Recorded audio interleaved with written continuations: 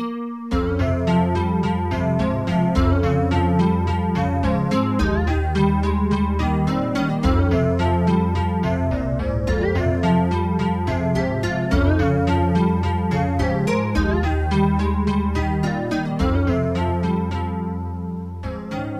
and welcome to Elucidations, a philosophy podcast recorded at the University of Chicago.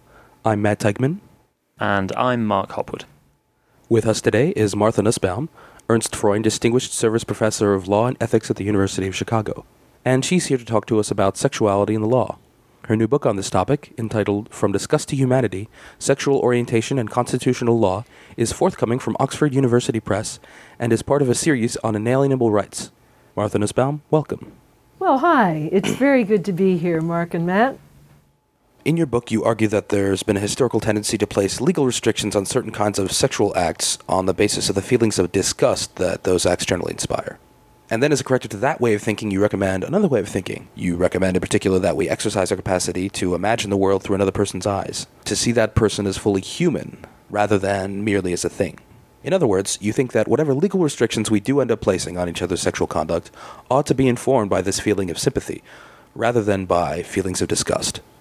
Yeah, that's basically right, but let me step back a little bit.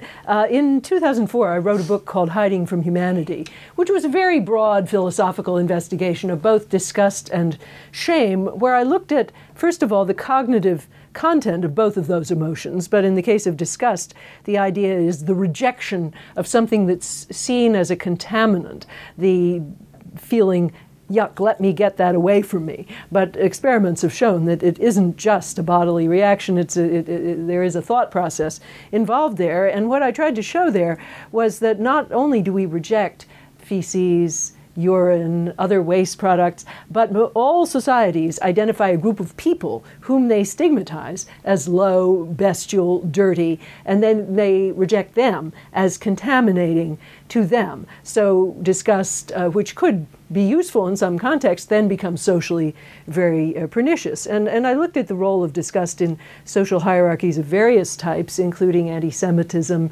misogyny, the Indian caste system, and so on.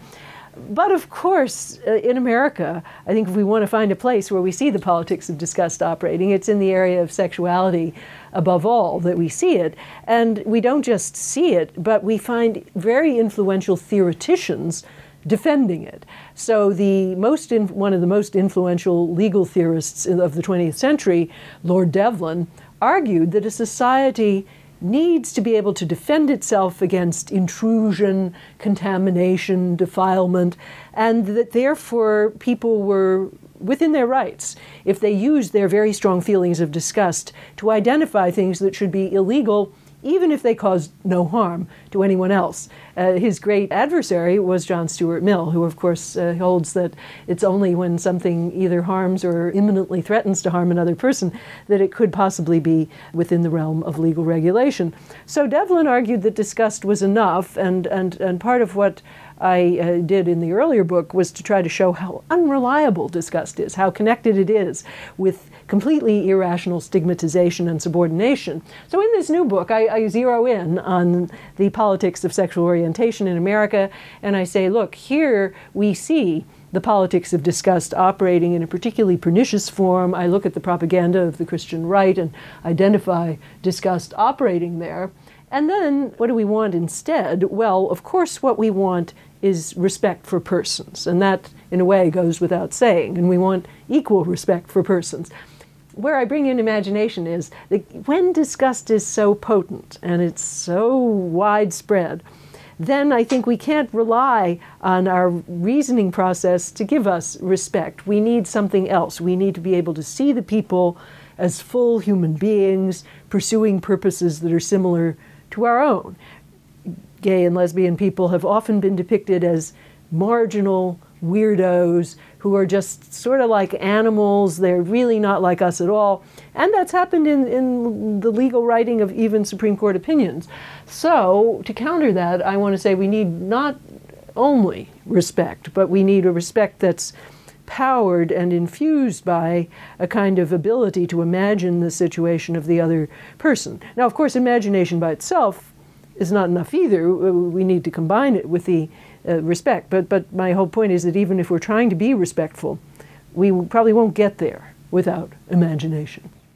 So let's try to take these two ideas in turn. First, the idea of disgust. One of the theorists that you talk about as a contemporary defender of the role of disgust is Leon Kass, who has advanced not the same argument as Lord Devlin, but an argument along similar lines that disgust is an emotion that could quite rightly inform our legal practices. You in particular take issue in the book with the idea, quoting here, that disgust is a reliable warning sign steering us away from atrocity. This is something that comes up in Cass. Reading that, I felt that there might be at least something right about that idea, that in certain circumstances, we do need something as powerful as disgust to play that role. For example, the closest that I could find in myself to such a feeling of disgust was about an idea like torture, where it seems to me that for us to get into a discussion about torture where we're discussing the reasons why it's wrong is already a couple of steps too far. That there's something about the atrocity of torture that elicits, quite rightly, an emotion of disgust that makes me want to place that beyond any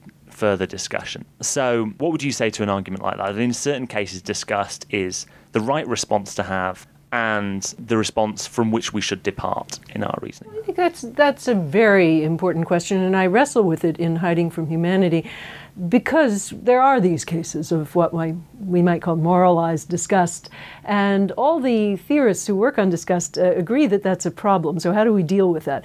Well, one thing that one could try to say is, well, the word disgust is being used loosely, and what we really feel is some kind of very strong indignation. Now, I think that goes for some cases, but perhaps not for the one that you mentioned, certainly not all the time. So then let's suppose there are these cases where disgust is there as well as indignation, and these are two separate responses that we have.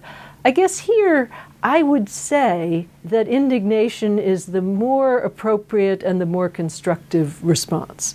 In disgust, what we're basically saying is, yuck, that contaminates me. Let me get that out of my sight, or let me get me out of the way of that. And that's not a particularly constructive social response. It can involve shutting your eyes to really terrible things when they're going on. And of course, people often do shut their eyes to things. Another problem with the disgust response is that disgust tracks blood and gore.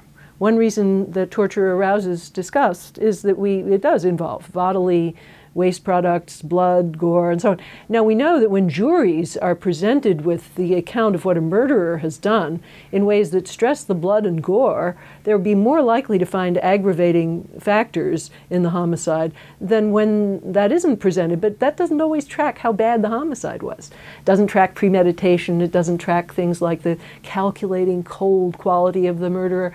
And so it isn't particularly reliable.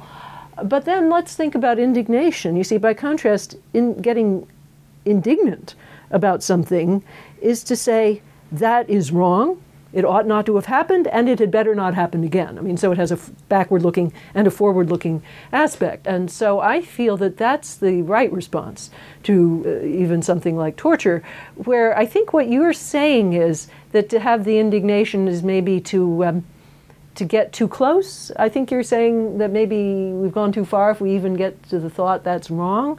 But I don't know that I agree with that, because I think that the other thing, we won't look at that at all, is actually a kind of evasion of the moral confrontation with that.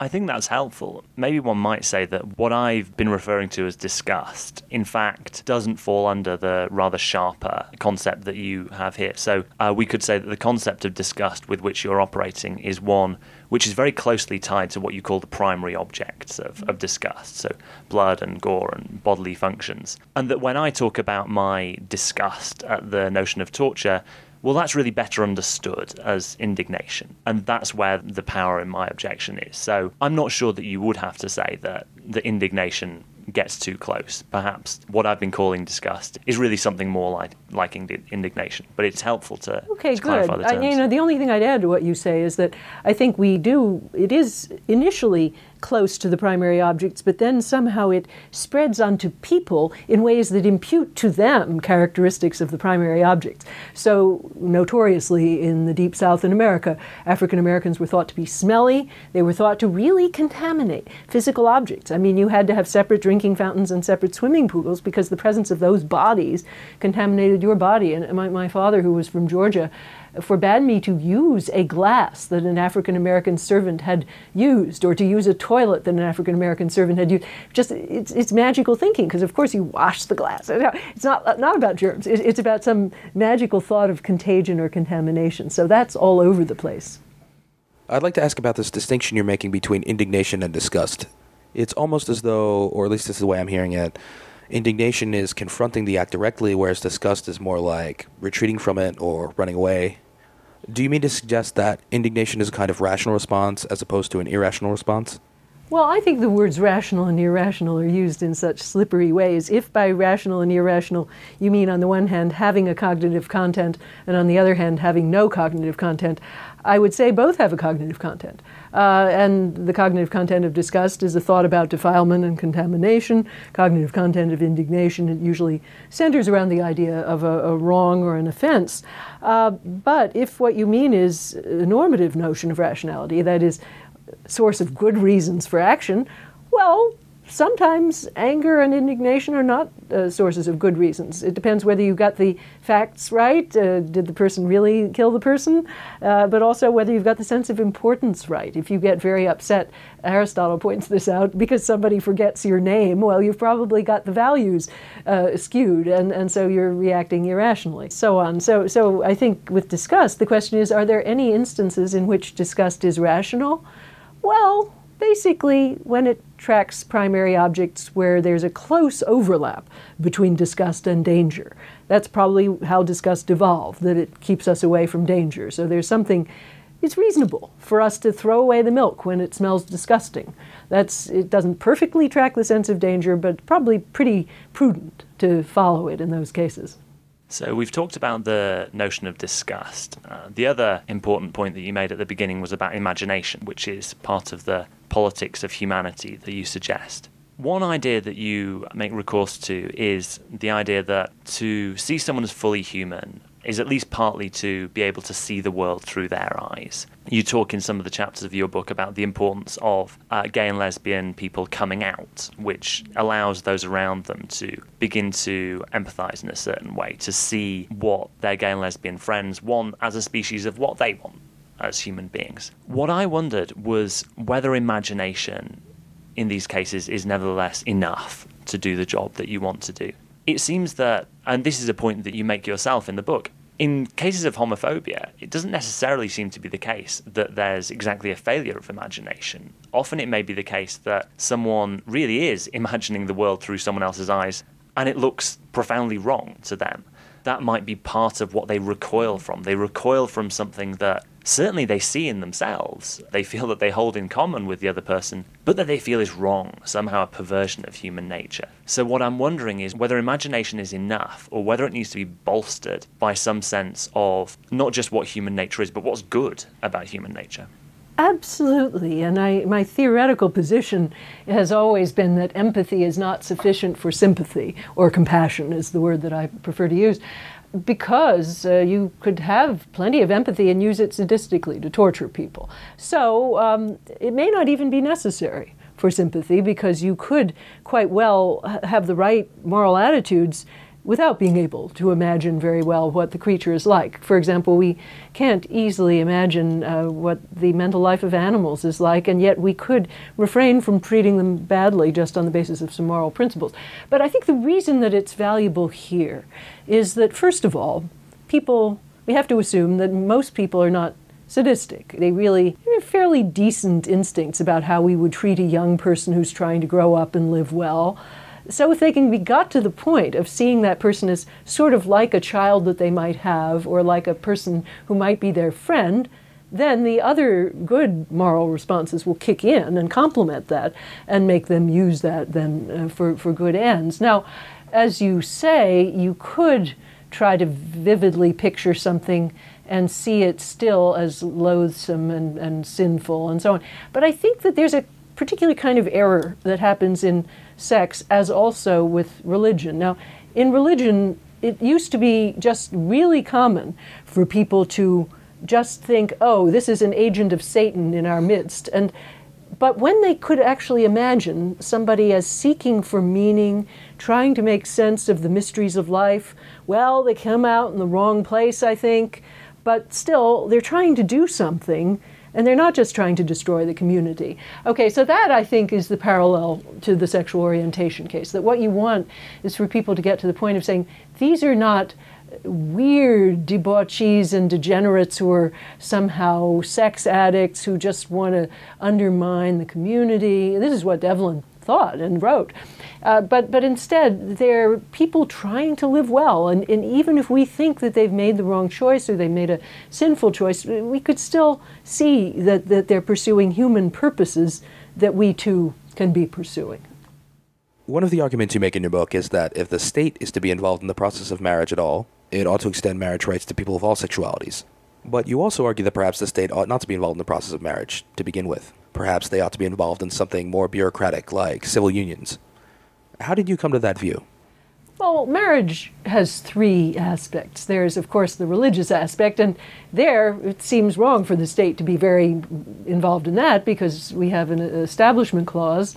Then there's the material aspect. The state gives a package of benefits to certain relationships, but that is, of course, taken care of by civil unions. And it's the middle part that we're arguing about, what I call the expressive aspect of marriage. The state is celebrating, conferring approval on. Now, what I want to say about that is, first of all, it just doesn't work out that way. When the state marries Britney Spears to somebody that she gets annulled from 2 hours later, we don't think, well, the state made a mistake, it conferred approval wrongly. We don't even think about it, really. So the state can marry pretty much anyone on the basis of no showing of seriousness. And in fact, almost anyone can perform a marriage. In Massachusetts, for example, each person can perform one marriage a year. So if you want to marry your friend, you can do that. As it operates in a very non-serious way, and yet somehow people come to the conclusion that it connotes approval. So there's a lot of inconsistency. But I guess I think that if we step back, why should we think the state should be in the business of saying we approve of these relationships and we don't approve of these? Let the religions take care of that, or let whatever secular social group you belong to take care of that. And let the state just stick to its business and give out property rights and other material benefits. It strikes me that these are precisely the lines along which the debate around same-sex marriage has shifted in recent years. It seems that more towards the beginning of this decade, it was about procuring the same kinds of legal rights for everyone, such as visitation rights, health insurance, and so on. Whereas it seems that more recently, especially in the Democratic primary last year, we had Democratic candidates coming out and saying, we're prepared to give you civil unions. And leaders from the gay and lesbian community saying, no, that's not enough. That would be Jim Crowish. That would be separate but equal. So it seems to me the whole tenor of the debate has shifted, and that strikes me as interesting. It is. I think a good parallel is the laws against interracial marriage, that the Supreme Court just struck those down. They did not say, well, if you create a separate category called transracial union, and you use that word, that'll be enough for you to do. No, what they saw is that the failure to give the word marriage was an indignity so long as the other group is getting it. So it's the equality issue here. And that's what's being fought about, is the idea of equal dignity. So another recurring thread in your book is the distinction between activities performed in public and activities performed in private. So many of our intuitions about how sexual conduct ought to be regulated depend on the idea that sexual acts performed in private are not anyone else's business. This has been the foundation of some of our legislation. It seems to be the foundation of a lot of common thinking on these questions. What someone else gets up to in the privacy of their own bedroom is up to them. What you point out, though, which is very interesting, is that this intuition is actually very difficult to spell out in legal terms and is sometimes not even helpful in thinking through these issues. So maybe you could say something about the difficulty that you see here. Well, privacy is a notoriously slippery and multivalent concept. Judy Thompson long ago wrote an article saying that it's a hopelessly confused concept, and I think she's not far wrong. First of all, it has an informational aspect. The private is the secret. It has a spatial aspect like the private place, the home, and then it has a decisional aspect. The private means what's your own to decide. And in American legal history, especially the second and third, the spatial and the decisional, have gotten very, very confused. So when we talk about a constitutional right to privacy, what really is centrally meant is that certain kinds of decisions, such as decisions about childbearing, contraception, and so on, are a person's own to make and cannot be interfered with by anyone else. But in the way that the decisions have been worked out, the spatial weaves through it in a way that's very confusing. So we find that these decisions are protected, well, maybe it's because they're in the home or in the privacy of the marital bedroom. And one case actually did hold that you can legally use pornography in your home, but not necessarily anyplace else. Now, what I argue is that the really relevant issue for legal regulation is Mill's contrast between the self-regarding act and the non-self-regarding act. What's relevant is the impact it has on others who don't consent. So if something is either harmful or extremely offensive to others who is thrust in their face in a way that they don't consent, then we can at least entertain the possibility of legal regulation. But if the act is performed in seclusion or in some other way fails to have anyone there who's non-consenting, let's say it's a sex club where you have to pay to be admitted, you have to choose to go there, then it seems to be just as self-regarding as the act that's performed in the marital bedroom. And so if we think of Mill's distinction, then all kinds of sexual acts that are only dubiously protected even now, such as acts in sex clubs or the right to use sex toys and so on, these would be protected, but right now it's not really clear what's protected and what isn't. So the decision that overthrew Barrows versus Hardwick, decision called Lawrence referred to the decisional aspect of privacy, but it also referred to the home. So we were never sure whether it was the fact that these two men had the right to choose to have sex because they chose it and no one else was involved, or whether it was because they were in their home. And so these things are really a mess right now in American law, and they need to be straightened out. I think we should avoid the word privacy wherever we can because it is such a nest of confusions. Martha Nussbaum, thank you for joining us. Well, thank you very much. I've really enjoyed it.